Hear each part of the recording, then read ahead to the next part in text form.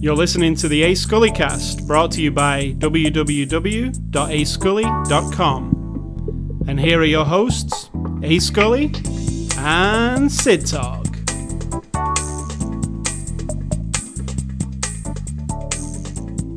Hello, Sid Talk. Welcome to the show. Hello. Hello, listeners. Welcome to the show.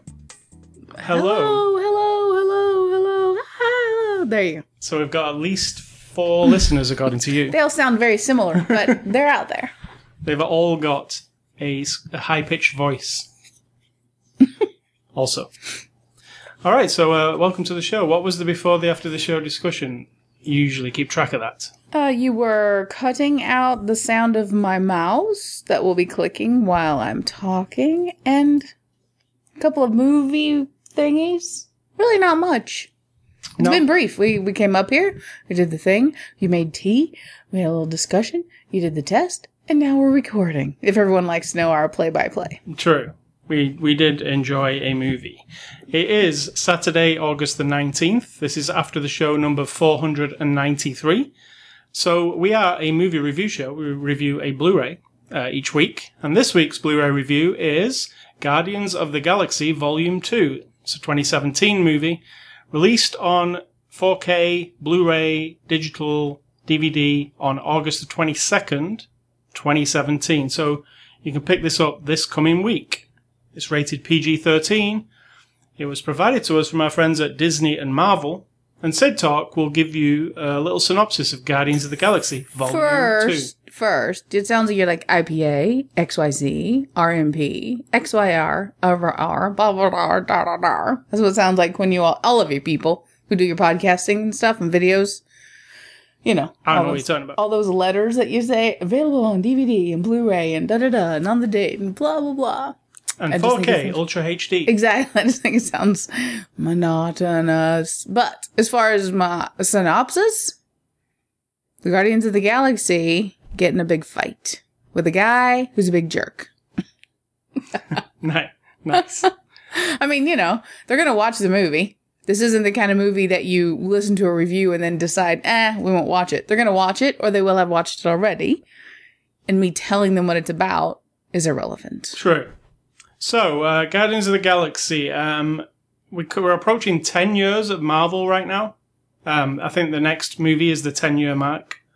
And Guardians of the Galaxy, the first movie, Volume 1, if you want to call it that, is my favourite Marvel movie out of all of the movies. What about you? I don't know. You asked me that. I don't know for sure. They all kind of blend together for me.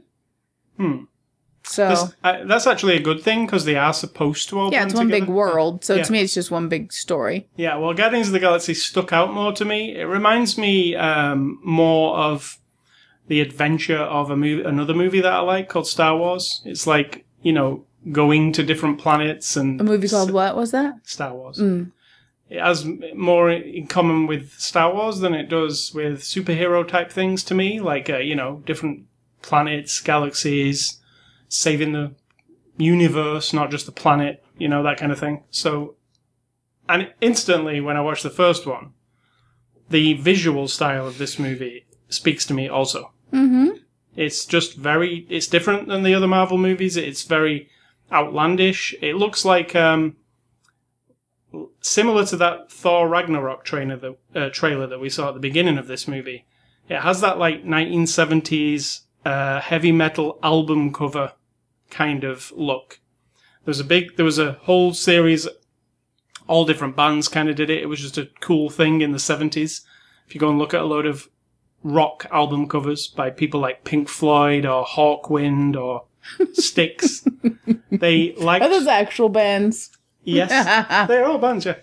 So they had like a lot of alien planet kind of concept art for their album covers, and Guardians of the Galaxy kind of fits that. That's how it looks. All the planets are really beautiful, loads of different colours. It's like colour explosion, this movie. Yeah, the first one was too, but I think this one even more. But what did you think of it overall? There's only one word. It's fun. This is a no-brainer. There's not a lot of overthinking you can do on Guardians of the Galaxy or any Marvel movie. It is a big adventure, with big characters out in the universe, the whole of all of everything that is, people and creatures out defending and fighting and trying to commandeer, control, and suppress, oppress, and set free. Right? There's nothing else you can say except it's fun. Yeah. Or it's a good time. Now, there might be some spoilers in this review. So if you haven't seen this yet, go on Tuesday and buy it. And then come back after you've watched it and listen to what we say. Or, if you've seen it already, stick around, because we do like you listening to us. Can you tell? Can you just like feel it in your bones? I really liked the story here. The first movie literally had to set up everything because we didn't know who the Guardians of the Galaxy were. I wasn't even familiar with the comics. It was one of those Marvel movies where I was like, I don't even know what that is. Will I like it? Turned out it was my favourite one. But the second one, we don't have to mess around with you learning who everybody is because we already know it. Oh yeah, this movie is not made for anyone who hasn't seen the first one. If you haven't seen the first one, you will watch some of this and think, I better watch the first one. Yeah, I think so too. Yeah. So it gets to the point pretty quickly. Well, actually that opening sequence with Kurt Russell driving the car with his girlfriend. Mm-hmm. How good was that was good. trickery that was done there? That was actually really impressive. Yeah, they've done it in a couple of Marvel movies, but in this particular movie, Kurt Russell has been made to look, 30 years younger? I'd say, yeah. And it's actually not goofy looking. And the camera's really close up on him. It doesn't look like... At first I was like, is that not CG at all? Have they actually put a mask on? Something weird, yeah. On? And I was looking at it, and you can see it, because it's high definition and everything, you can see it really close up. And I was like, it actually looks right. Like, they got Kurt Russell from 30 years ago and just used some footage. Brought him to the future. Yeah, it's really, really kind of perfected, I think. And they did it in another movie where I think it was Robert Downey Jr. they made look young. No, it was Captain America, wasn't it? They made him look younger. Yeah, but that wasn't so good. Looked a bit weird, didn't it? Yep, and also, the Big Lebowski in Tron looked like shit. Yeah, that was really bad. Now, this is like the best I've ever seen them do that. I don't know how they did it. I was hoping in the extras it was tell you, but it didn't. But it was very, very good. So that immediately I was impressed. But then, once it takes off to space, there's this opening sequence, which I thought was amazing. Basically, Guardians of the Galaxy, a lot of it hinges on music. One of my favourite things in films is fusing music with action and it actually giving you some kind of emotional response. When people say that, it sounds hokey, but it does something to you, yeah. And this opening sequence, it's Electric Light Orchestra's Mr. Blue Sky. There's a typical Guardians of the Galaxy. It's almost like a video game boss fight that is going on in the background. They're fighting with this big creature, and Baby Groot, which is the little twig character, is dancing to the music that is playing. And it's even explained in the movie, it's very tongue-in-cheek. What Rocket Raccoon is doing right at the very beginning of the music is wiring up a sound system so when they have to fight this alien, they've got music to go over it so it sounds cool. So everything's a bit tongue-in-cheek and explained that way. But then Groot is dancing to the music, oblivious to the battle going on, dancing. And it's a whole sequence where he's just moving around and the action is going on. And sometimes he interacts with the characters, like he says hi to Gamora, waves at her and she says hi back. And it's just a brilliant opening sequence. Whenever an opening sequence is happening and there's credits coming up on the screen, which there was during this, I always read the credits, but in this sequence I never looked at the credits once because there was so much going on in the action.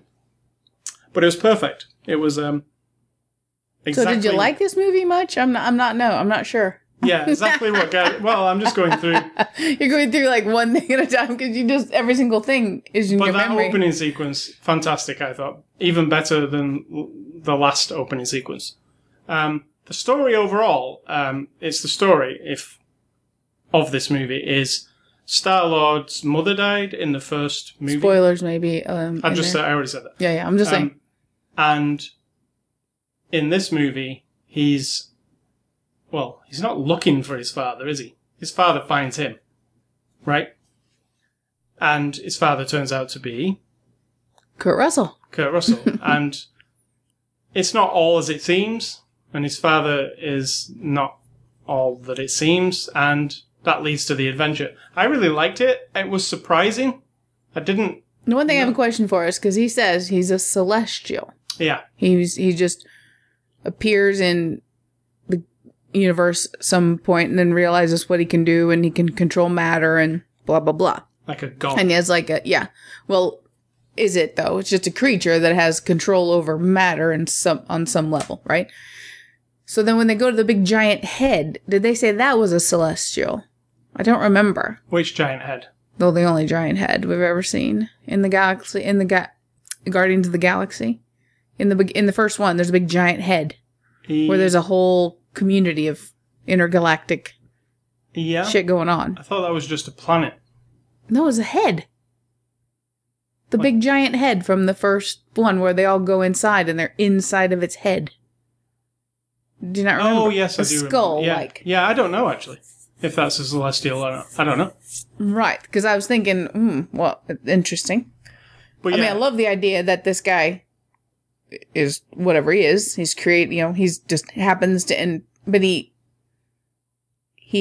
is part of a universe that exists when he is born or whatever. And then he kind of, I don't know, over millions of years becomes embittered. Yeah. And disgruntled about being alone, and then he gets egotistical and he wants to control everything. Sounds very familiar. His name is Ego.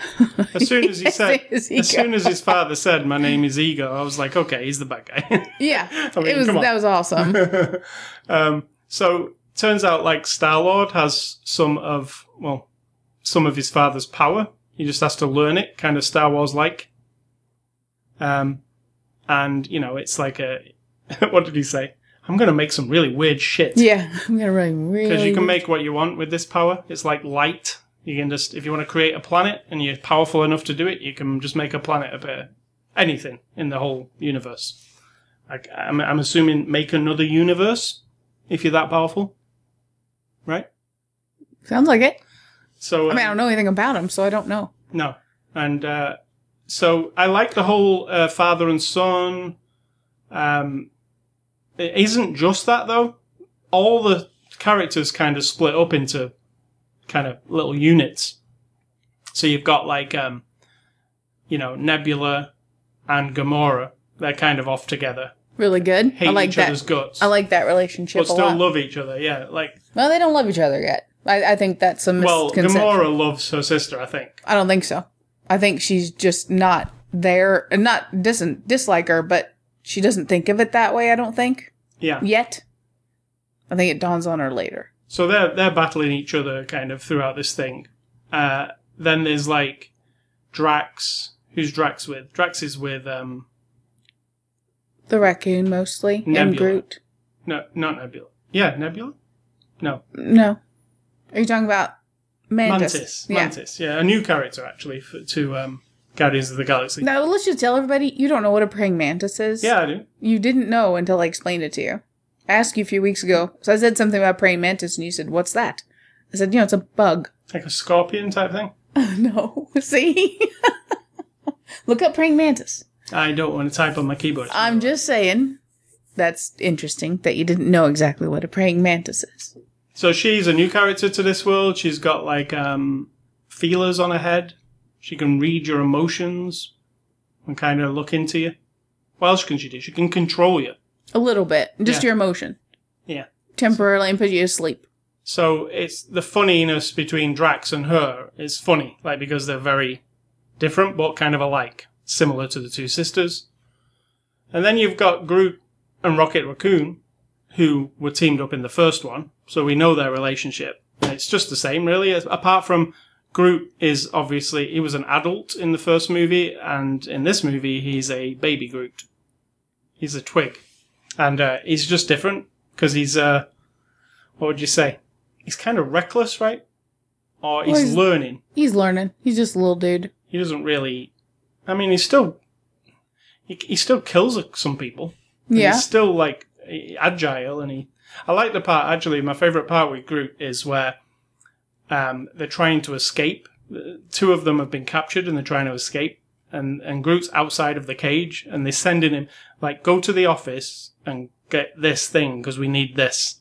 And Groot keeps bringing, like, a different thing back. Like, he never gets the right thing. Yeah, that's funny. He actually brings the eye of somebody and somebody's toe. And then in your mind, you're like, what happened there? Like, He's a little more brutal. The other one, Big Groot, was more of a peace-loving, but willing to, like, destroy everything if he had to. This Groot hasn't learned that part yet, so he's kind of a bit, you never know what he's going to do. And then, so there's lots of little adventures going on in the movie, which I really liked. And then it comes together at the end with everybody fighting the same foe. And not going to give spoilers, but it's actually really emotional at the end. Didn't you think? Yes. Which, it's kind of good and bad. You know, like when you watch Empire Strikes Back, it has an emotional ending, right? Everybody's seen Empire Strikes Back. I am spoiling anything. But it's that last scene. That's very presumptuous of you. The final scene where you see them and the camera pulls out of the space station and you see them kind of stood there and you realise not everything is great for our heroes at this point. It's pretty grim. Well, in this movie, I thought it was going to go that way, but it's actually, there's a grimness to what happens, but there is also a positive feeling to it too, right? Mm-hmm. It's not fully, it's sad, and the way they use the music, and it's a perfect piece of music for what is happening. But it's also, it's not like, oh, this is the Empire Strikes Back, it's so bad at the end of it. In fact, it doesn't really set up the next movie fully. You don't know who they're going after in the third movie, right? It's not like they No, I assume the third one's going to go back to those stones and stuff. This one was just sort of a slice of Guardians of the Galaxy's bigger story. That's the arcing story, isn't it? Yeah, but it's not like this movie does that, ordinary thing where it sets up a baddie at the end in the credits and shows you exactly what they're going to be doing next time. It kind of leaves it open as they're the Guardians of the Galaxy. Whatever happens. Actually, the Guardians of the Galaxy are going to appear in the Avengers 3, so how they come into it, I'm not sure, but we're going to see them in that before we see them in the third movie. So, overall, yeah, it's very funny. There's a lot of, potty humor, wouldn't you say? The kids would really be like, oh, correct. There's like turds and there's, group farts at one point. But you laughed. Yeah. We both laughed. Yeah, that's quite funny where that was my funniest part where I'm notorious for my giant turds. Yeah. He says he's gonna put a turd in his You gotta just watch it. You just gotta watch it. It's not gonna be funny when you retell it. You have to watch it. But yeah, he says that and it's funny. And a lot of the funny moments are actually down to Dave Bautista as Drax, because he's got an honesty, like his race have to be honest all the time. So they're literal. Yeah, he'll tell you exactly what, There's a few instances in this, but there was more in the first one. They kind of played with it more in the first one, I think. But a lot of the funny moments come from him. So, special effects, what do you think of those? Awesome, as always. There's a little bit of ragdolling going on from time to time, but I can overlook it. But I mean, it is literally like the movie is a special effect. Yeah, exactly. It is a spectacle. There isn't a moment where there isn't something that you have never seen before, or is like fantastical looking, or you're like, wow, look at that. Every time they land on a new place, you're like, is this just going to look like they're in Scotland or something? But no, they're all completely constructed different planets that are colourful. I like the planet that Ego lives on. It was just cool looking. It's like, because he doesn't. Just to clarify, he doesn't actually live on that planet. That's him. Yeah, it's all him. That's he created a planet for his home base. Well, no, he is the planet. He is. He's in the middle. Then there's like he projects, makes a human being version. Mm-hmm. But I mean, the whole of the planet is him. Yeah, well, that's found. You don't find that out when you land on the planet. You find that out way later. But the planet Ego is quite obvious. Like you make a planet that is like the fanciest planet Yeah, exactly. on the star system. And then I really like the design of those. I'm not sure what they were called, those people. I don't even think it ever mentioned what they were called, but the gold people. Yeah, they did. They said what they are. There's some gold people. They said their name. Yeah, I don't know it though. So I'll call them gold people. And they were cool. They have like their design of their ships and their place is like if you played the video game StarCraft.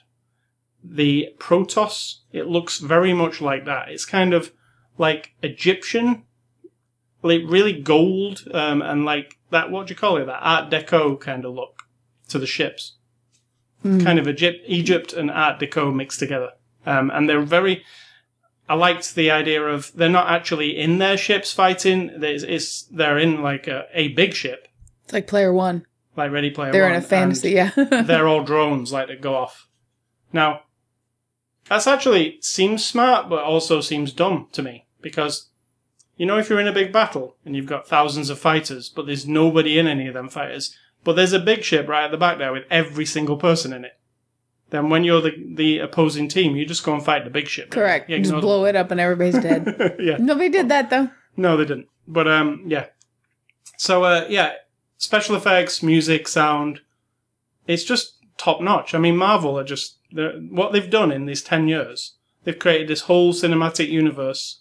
It all fits together. You love all these characters if you're into comic book stuff. I think it's separate to their comic book universe. It's a thing in its own. And it's amazing what they've done, really, isn't it? They've done more in 10 years than a lot of other franchises have done, right? Yes. Because they've got so much to draw on. There's so many Marvel... I mean... We've only touched the tip of the iceberg, really. Or has Marvel used all the big licenses already? Doesn't matter. Guardians of the Galaxy was not a big license, remember? Yeah, that's what I'm saying. They turned it into something. So it could be anything. Yeah. Like absolutely anything that they choose. They could pick the most random, the one set of characters or one character that sold 10 comics back in 1965. And they're like, screw it, we're going to do it. And they could make it into this because that's what they did. So, yeah, exactly. I know most of the Marvel stuff, and I remember when Guardians of the Galaxy, they mentioned it and showed the logo, and I was like, well, that's a comic I don't know, so who knows what that is. But turns out it was good. So moving on to the cast, Chris Pratt reprises his role as a Star-Lord. What do you think of Chris Pratt? He's fine. I mean, he is what he is. He's funny, charming, commanding. What do you think about the emotional stuff he had to do here? Because he didn't have to do that in the first one as much? He did. He thought about his mom a few times. Every time, I mean, he's fine. There's nothing that stands out about him to me. He's fun. He takes charge of the whole scene when he needs to. It isn't that over-the-top, constant, smart-assy thing that I despise. Now, to some people, he might be. I can see where he kind of skirts the line. But for me, he's not. And so I'm fine. There's nothing that stands out. However, if you subtract him from the equation, it's not the same. Now, if he had never been it, that'd be different. But if you take him out now... Yeah, he is Guardians. And try to put in another type of character of the same... Hey, look at me. That kind of guy, then it kind of... I don't know. So I think he's fine. Because he's a comedian, first off, and then he's a action star now, isn't he? But it kind of works, like, together, Because he is funny. I mean, I don't think he gets the funniest lines in the movie, to be honest. But agree. He is funny. Zoe Saldana returns as Gamora. I think she's actually improved. Definitely. I felt like she'd grown into it more this time. Or it's just we know the character a bit better, so I liked what she was doing with it. She's tough. There's a bit of a romantic thing going on between her and Star-Lord that doesn't That isn't a romantic thing, yeah. Yeah. But it's good because it's a little bit different to what I like how I like how they have his character say, it's that thing that happens when you don't say it, but then when you do say it, if you're a TV show, your ratings go down because nobody wanted you to say it out loud. And he's right. Because, like, if you've had a TV show where everybody's got like that... in Friends. I don't know if their ratings went down, but yeah, you see two people with some tension and teasing each other and flirting with each other. That's part of the draw. Once they're hooked up, you have to break them up because then that's the only other... It's not exciting to be a relationship, is it? That's the lesson. Once you're in, it's not so fun anymore. So you gotta have them break up so that they're exes, and so they constantly bicker, or have them have the pre-relationship bickering, so... But because these two come from... Well, one's a human and one isn't, and she doesn't know his rituals and stuff as much as he does. It makes for an interesting relationship between them. Dave Bautista, who, again, comes back as Drax, he's a wrestler, but not anymore. Now he's a big movie star. What do you think of him? Always good. Always one of my favorite things. Do you love him when he wrestles in wrestling? No. Not a wrestler. I believe you like wrestling, honestly. No, I do not. I can even hear wrestling because I know a dude at work who might be listening to something that's wrestly-ish, and I'm just like, ugh. Yeah. Yes, yeah. I'm biased. I don't like it. Now, for Dave Bautista, like another wrestler who turned to movie star, The Rock, I find very charming and also very funny. Like, he can do both of those things and be an action star, obviously, because they're big, muscly guys, right? But Dave Bautista in this is one of my favourite things just because of that, you know, that he has to say stuff out loud and laugh all the time. Yes. And it's actually really funny. Vin Diesel returns as Baby Groot this time, not Big Groot. It's a weird one, isn't it, for Vin Diesel? It doesn't matter. It does not matter. It doesn't matter that it's him. He does, like, if you've not seen Guardians of the Galaxy, Groot can only say, I am Groot. Those words, 3 words, I am Groot. And I could have said them and they could have made them sound exactly the same. I'm not trying to downplay his acting style for delivering these voiceover lines. I'm sure it's quite incredible to be with him during that experience. However, it's just bullshit that anybody cares. I'm just putting it out there. Unless he ends up on the screen, he doesn't matter. He hasn't been in a Marvel movie as a person, has he? He's just been the voice of Groot. He's not actually been a character anywhere. Still room for him to be one, I guess. Pom Clementif plays Mantis all the time, all the way through. She's got kind of makeup and CG on her face, so you can't really tell who the actress is. Who did you think it was? At first, I thought it was Paul Rudd's wife, and I apologize for not knowing Paul her Rudd's name. wife? That comedian lady. I'm going to type, so hold on. Are you thinking of, not Paul Rudd's wife, but the director of movies with Paul Rudd in his wife, Leslie Mann? Oh, yes, I am. She plays Paul Rudd's wife. Yeah, she's often Paul Rudd's wife. That is who I am talking about. You're correct, Leslie Mann. Yeah. Yes.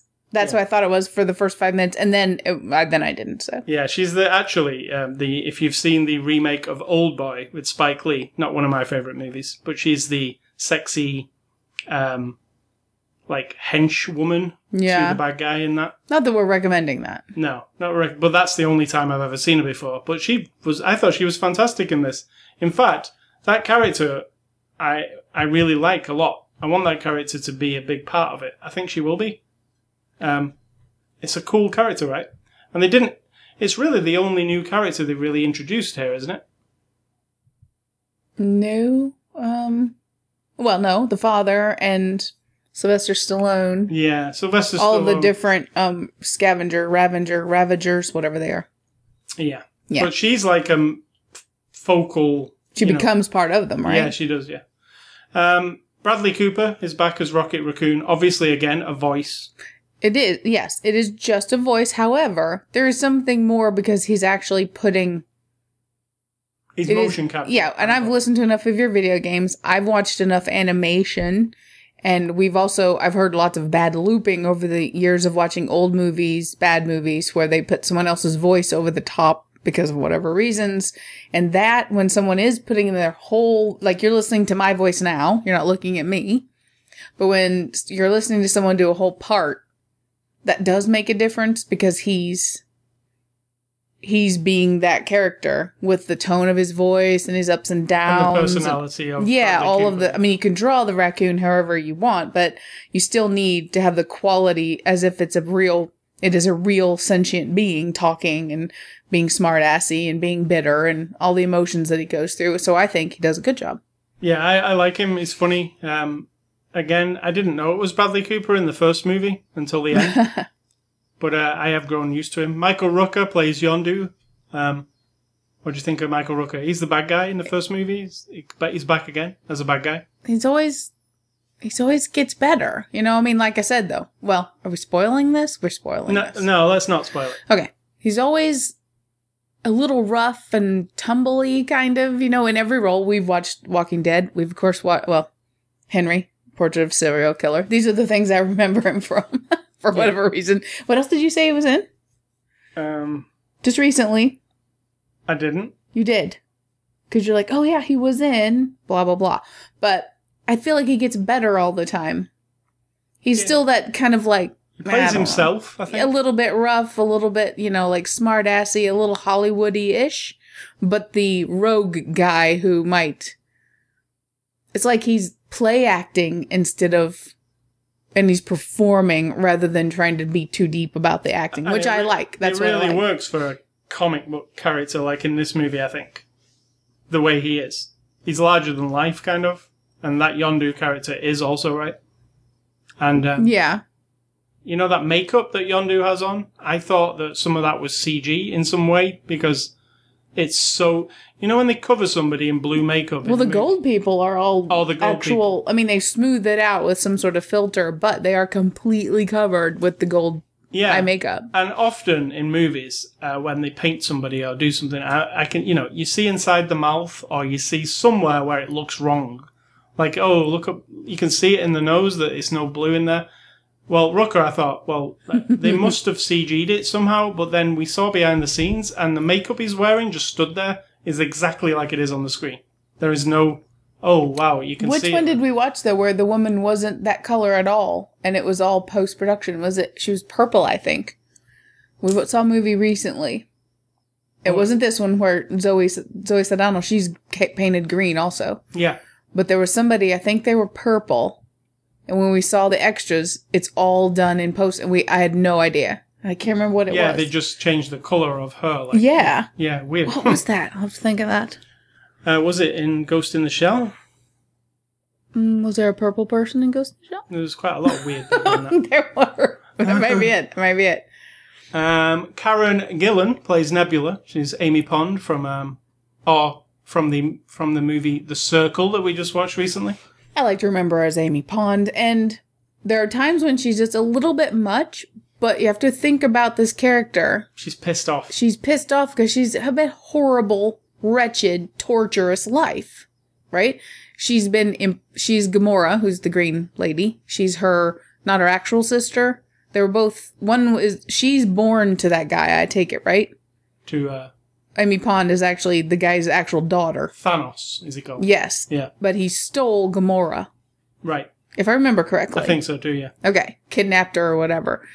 Because and then enhanced them both, and then kept hitting them against each other to fight it out, to perfect them as soldiers, as weapons.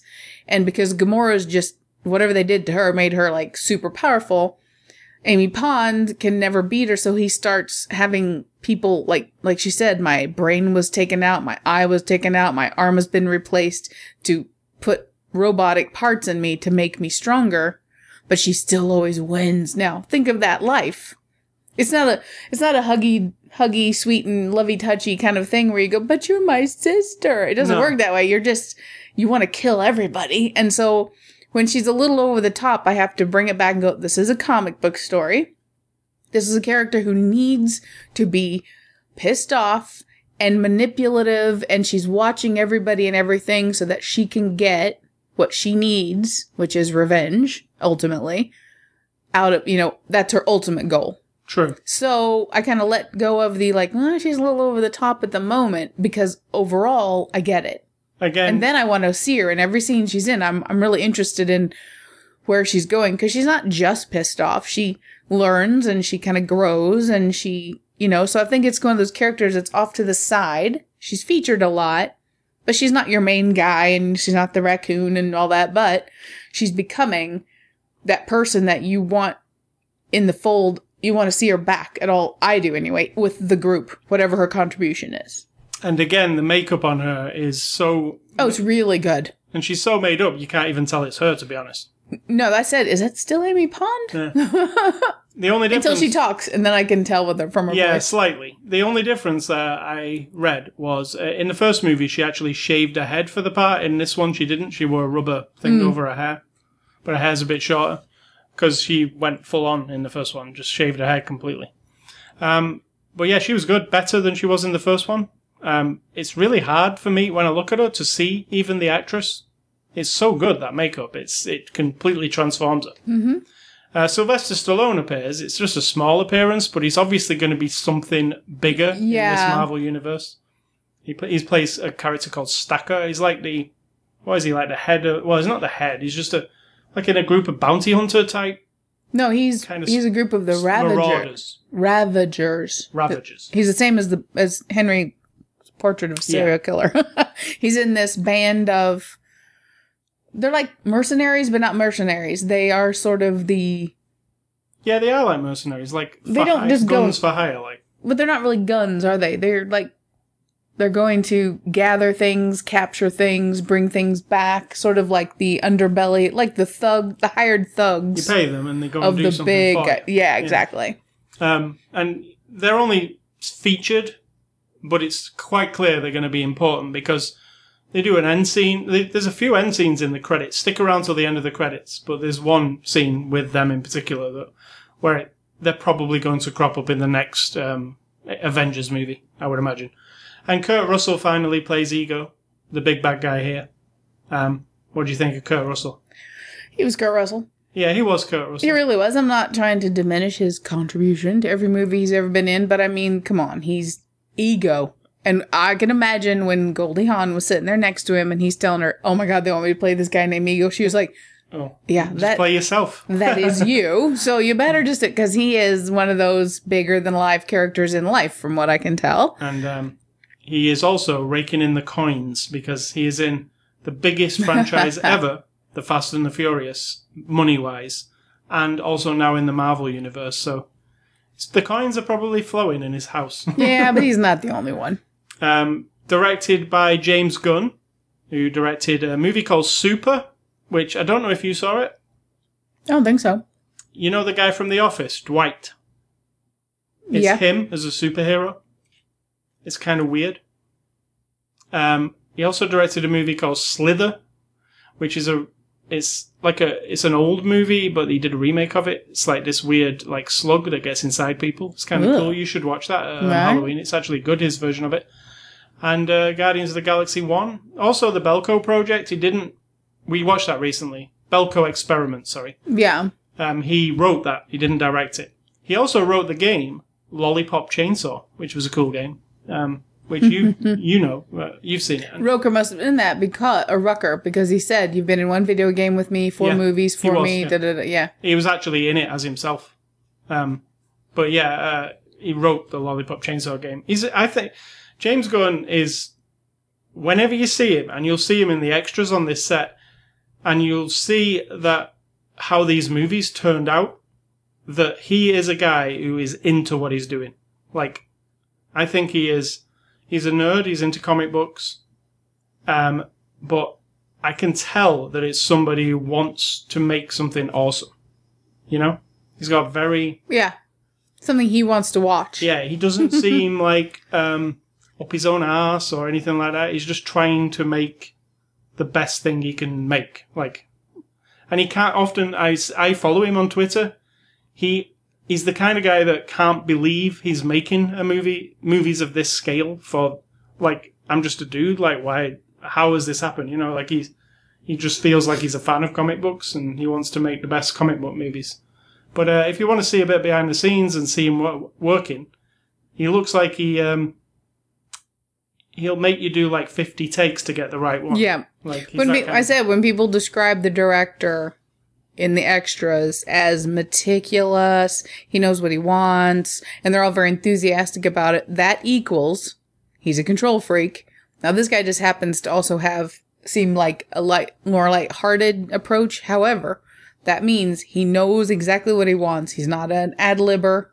Maybe he's not like... No. It's like he has the whole movie in his head, and you're going to end up doing what he wants. You may adjust things if he thinks it works better, but I always think that means control freak, but they're being really nice about it. Yeah, well, but whatever he does, it works because the movies are just, they're really, I mean, I can't fault them for superhero movies. Agree.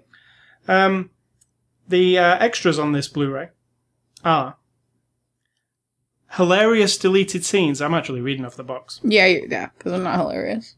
An outrageous gag reel. And then there's the 4-part behind-the-scenes look at the making of the film. We watched the whole thing. It was actually pretty good. It wasn't one of those, like, standard things. Showed you on-the-set stuff. Lots of interviews with everybody. There's an audio commentary by director James Gunn, which I will listen to this week. And if you buy this, they sent us the 4K disc. It comes with the 4K disc, the Blu-ray disc, and a digital copy. And also, there's a bonus, a poster that comes in the box. I've never had a poster in any Blu-ray, and it's the Guardians Inferno poster, and it's David Hasselhoff. And yeah, don't pretend you were impressed. You were like, what is this? Well, I didn't understand what it was until we saw the movie. And right. There is a song in the end credits that is called Disco Inferno or something. Disco something. Makes sense. And you said, what the hell is this song? Do you know it? And I said, it sounds like David Hasselhoff singing, and then we immediately realised it wasn't. It was. And he's actually in the movie for a few seconds. And when you think, why? And he plays David Hasselhoff in the movie, and you'll be like, why is David Hasselhoff? Well, it all makes sense when you watch the movie. So yeah, it was a fun little appearance. So in conclusion, what do you think?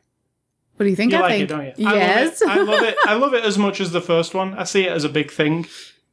When it finishes and the credits, just before the credits start to roll, in typical James Bond style, it says Guardians of the Galaxy will return. So you're definitely getting some more Guardians of the Galaxy. But yeah, it's so much fun. It is so well made. The music, the visuals. It's just a fun time. It's like hard to describe it without just using the word fun over and over. Yeah. So it's fun and fun and fun. Exactly. So thanks to Marvel and Disney for the Blu-ray. Next week's Blu-ray review will be The Last Face, and that is directed by Mr. Sean Penn, starring Charlize Theron. We'll look at that next week. Movie recommendations. I am going on the subject of Guardians of the Galaxy. I'm going to go with... I was thinking of Mr. Michael Rooker, and his very first film was called Henry, Portrait of a Serial Killer. Yep. It's probably 30 years old now, at least. That's the way I always think of him, sadly, but Yeah. that's always my first thought. It's a very chilling movie. Merle doesn't even come to mind until he's Henry, then he's Merle. Yeah, Henry is the one. I mean, it's a really disturbing movie. It actually came out on Blu-ray recently because of the 30th anniversary, so you can pick it up. It is a very dark movie. Yeah. And the other one I wanted to recommend, and that's just on the spectacle/space adventure of it, is The Fifth Element, which I think is my favourite space, kind of outrageous space movie. Barbarella's pretty good. Yeah, it is. But Fifth Element is really, really awesome. And this movie had some of the planets they visit. I was thinking of The Fifth Element immediately, like the costumes on those ladies, on that snowy planet. There's some like Ladies of the Night kind of thing, robots. Yeah. It's very, designed, very...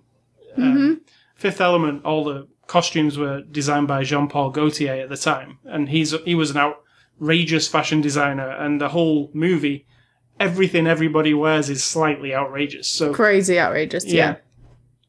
So yeah, The Fifth Element and Henry, Portrait of a Serial Killer. And you are going with? I'm going with... Okay, I'm starting my Halloween movies early. I know, it's really early. But, if I wait till October, I don't get them all squeezed in, or I don't get adventurous. So the other night, actually, it was like midnight, and I'm like, I don't want to watch any more Bob's Burgers. So I watch Bob's Burgers every night before I go to bed, like every night. I've seen them all so many times. It's for me, Bob's Burgers. I don't watch it at all, but the theme tune is ingrained into me. It is. Because you play it so much. And Dunk, dunk, dunk, dunk, every dunk. single day, almost, Yep. when you say, I'm going to go and make dinner, I hear you go in that room, and then I hear Bob's Burgers theme music. Come on. Every day. Pretty much. I can't help it. It's like someone put on their favorite album. Like, It is. You listen to that more than you do music. I don't listen to just the theme song. I watch the whole show. I mean, you listen to the show sometimes. I do. You I just don't even look listen. at it. Nope. At night, I put it on the bedstand, and then I will turn over, and I'm just listening because I've looked at them so many times. I don't need to anymore. True. But not true, because sometimes I decide, I'm going to watch this one because it's really funny, and I'll see things I've never noticed before. So, But I decided on that night, I'm like, I want to go to sleep, but I'm not sleepy, so I'll go to Netflix, go to horror movies, and just whatever it recommends, I'm just going to pick one. I'm going to read the description, right? So then one pops up, Abattoir. And I'm like, oh, we're vegetarian now. We've been vegetarian for 10 years. So I'm like, this is going to be gory and gross. And Abattoir, for people who don't know, is a slaughterhouse, like an animal slaughterhouse, or a place where things are murdered, killed. A French word for murder house or whatever, or slaughterhouse. So I'm like, okay, and the cover's got this big red weird creepy house on it, and I'm like, okay, I'll go for it. So I get to watching it. It's not, I don't know, it's hard to describe, so I'm gonna recommend that if you like, it's pretty gory, it's really not very good, it's not high quality, it's well made but not high quality, and if you watch it, you'll know what I mean. So it's called Abattoir, and my other one is In Light of, see what I'm doing here? In light of this upcoming solar eclipse. On Monday. Which it might be the day you're listening to this. It might be today. It might have already happened. But it's called Pitch Black. And it is... You said, I said, do you know why I'm recommending this? And you said Vin Diesel. I'm like, oh shit, I didn't think of that. Vin Diesel is the main guy in it. Vin Diesel actually okay in this movie. Because I love this movie. It was like an early Vin Diesel movie too, wasn't it? Yeah. There are three Riddick movies. The first one is cool. The second one... Well, he's Riddick in this one. The other ones don't count. Yeah, the second one is meh. And the third one I actually thought was all right. I liked them all. But in this one, he is Riddick. It's a group of people in a ship that end up on this planet that has some creepy shit going on because they're about to have a major solar eclipse that lasts a long time. And when the sun is blotted out, these creatures come out. So it's really good. It's actually quality horror / adventure / I don't even know what else. Well, I don't even know what it is, really. Sci-fi. Like a monster movie. Yeah. Sci-fi monster Something movie. like Alien, like things are coming together. Yeah, because it has moments of like, oh God, you know. Or being surrounded by them. Exactly. And, children get destroyed by the creatures, and it's terrible, but it's a good flick. So Abattoir, not good. Pitch Black, very good. All right, so that's recommendations. Games and exclusive stuff. I've been playing one game this week, Agents of Mayhem. If you know the Saints Row series of games, they're made by Volition. There was 1, 2, 3, 4 of them, and then there was a fifth one, which was a DLC for the fourth one. Well, what they decided to do this time is create a new franchise called Agents of Mayhem. If you've ever played the game Crackdown, it's basically Saints Row, but more Crackdown. So what they did was they made a bunch of new characters. This is the problem with having Saints Row. In the fourth game, at the end, spoilers, the world ends because of what the Saints Row do. The world ends. There is no more world. Okay. So then they made a Is that a spoiler? Then they made a DLC That's a big spoiler. called Gat Out of Hell, which was the Saints were all in hell. They fight their way out of hell. And then one of the endings is they recreate the Earth slightly different to how it used to be. And the world comes back. Now, Agents of Mayhem, which is the new game, it still features some of the Saints Row characters, but it's in this new version of the world that is not the Saints Row universe anymore. It's the world has ended and they've recreated this, and it takes place in Seoul, Korea, and it's in the future. after the world has ended and came back again. Confusing. And they've put together this team of agents called the Agents of Mayhem, and they're fighting against this guy who wants to end the Earth again. So, it's not Saints Row 5, but it features Saints Row characters, and it's in the Saints Row universe, and it looks like Saints Row, but it's not Saints Row. It's kind of confusing, but all I can say is if you like Saints Row, and you like the game Crackdown, including hunting over the roofs for looking for orbs, that is in this game. It's obviously an homage to Crackdown. They loved Crackdown, and they got kind of fed up of making Saints Row, so they kind of made a hybrid game. It's really, really fun. The story's really funny. It's that kind of funny where there's loads of swearing, so it's not really for kids, because everybody's saying the C word and the F word. Charming. But in funny ways. There's just the characters are very funny, like they're all created differently. There's 12 different agents that you play as. You play as 3 of them at a time, and you can switch between them at any time you want. So one of my characters is called Daisy. She's a roller skating derby girl who, like, with tattoos on her, and she's kind of like a pin-up girl, and she's got a big machine gun, and she runs around and she kills stuff. But you can have 3 at once, so you can switch between her and the other 2 like instantly by just pressing a button. So if she's about to die, you can flick to another one and let her health charge up. So you're not always the same person. But they're all very different to play as. They've all got special moves. There's lots of leveling up and collecting things, and it's an open world. You can drive your car. If you like that kind of thing, I think you'll really like it. Agents of Mayhem. I got it on Steam on the PC. It's out now. So Sid Talk, what is Svengoolie? Svengoolie is a horror host on MeTV. Dresses up funny, horrific, and is this little toy coffin, or whatever you call it. And he presents a 2-hour show with, like a horror movie, either an old 30s, 40s, 50s, 60s horror movie, or comedy horror with Abbott and Costello. Tonight, the movie is Invisible Ray. I don't know what it is, but I don't think we've seen it. We have not seen it. It stars Boris Karloff and Bela Lugosi, both of them. We'll see. Yeah. We haven't seen it. Become the Luminous Man, it says. But see, we might have, and we forget. Like, I forget the names. Last week's, we sat down to watch it, and then realised very quickly, oh, we've already seen this. Exactly, and it's very possible that we've seen this one, because I remember some guy getting strapped to a thing, and they're going to put energy into him. What's the big news with Svengoolie? He's moving to 2 hours earlier in September. Which is very inconvenient. Now... Well, damn him. We use a thing called Plex to watch our shows, etc., right? And Svengoolie is on MeTV. Now, Plex have this new feature with the Plex Pass, and we have the Plex Pass, that you can plug a USB tuner card into your Plex server and an antenna, and you can record live TV onto your Plex. Now, I'm going to have to look into that, because that would be excellent for us, because we could record Svengoolie in that and watch it later. And PBS, we don't have cable, so if anyone's wondering why you're talking like this, we're in the minority of people. We don't have cable TV. We have like about 10 channels that are all brought in from the HD antenna. So we have lots of PBS, we have local news, and we have Svengoolie, MeTV. So if I bought a small antenna like we've got behind the TV and a USB tuner card and plugged it into Plex, we could watch all the stuff. We could record all the stuff on our antenna TV, which sounds like a good deal to me. So I'll look into that, and maybe we'll be able to watch Svengoolie. But 7 o'clock's cut. It starts at 7 o'clock from September, and that's when we're recording this podcast. Actually, right smack in the middle of it, generally, right?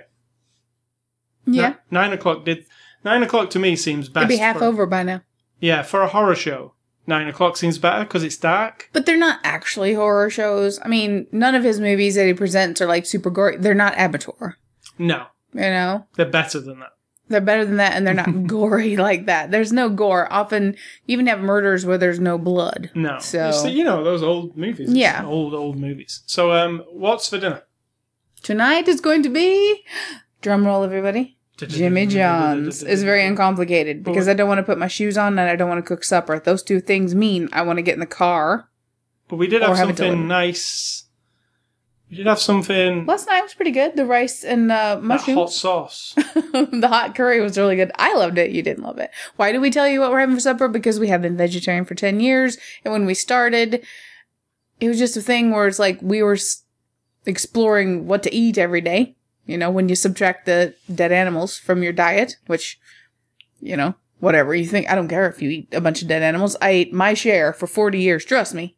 Like I've said before, I've probably eaten more steak in my life than most people. You know why?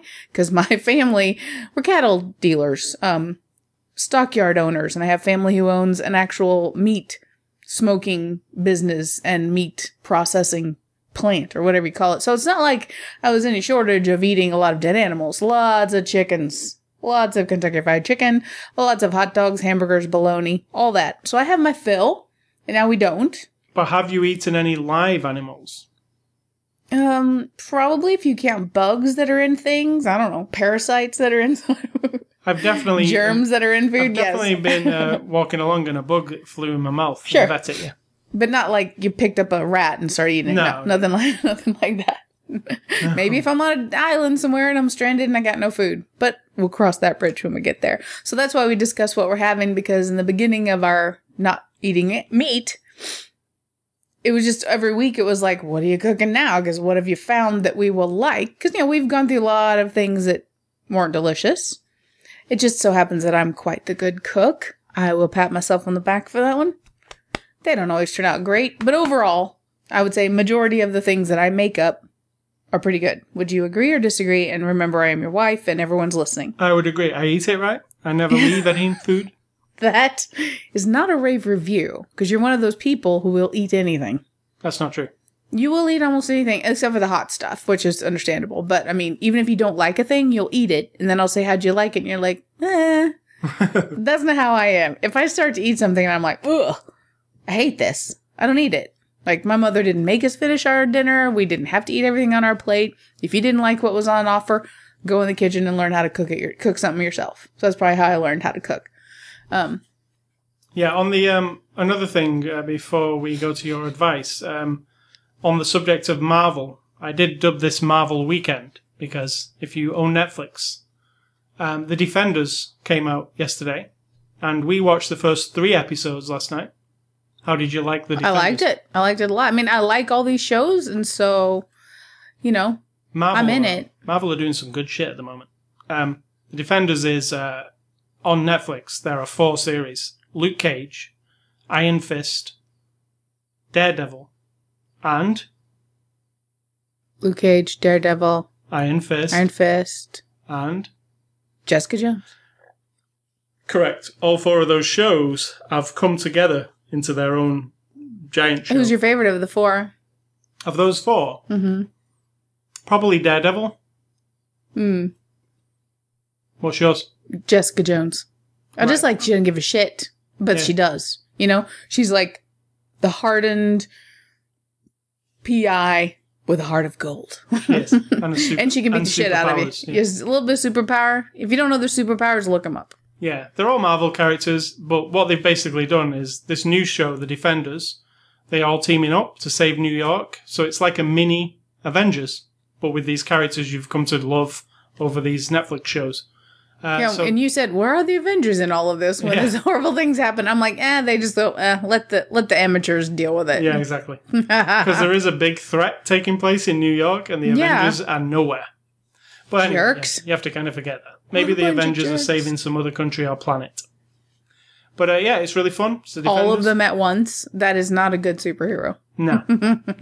You can see it on Netflix. It's all available now. 8 episodes. It's like when we say, where's Superman during Supergirl? Because not that he should come save her all the time, but it's funny turn that up a few times, but not always. But it's funny. All right, so what is your advice before we leave? My advice, I forgot what it was. Oh, now this is going to be a little bit morbid to some of you, so I apologize if you are in any way at any stage of this, or someone near you is, or just was, or whatever, but I have a different view of death, which is what it's kind of related to, than a lot of people.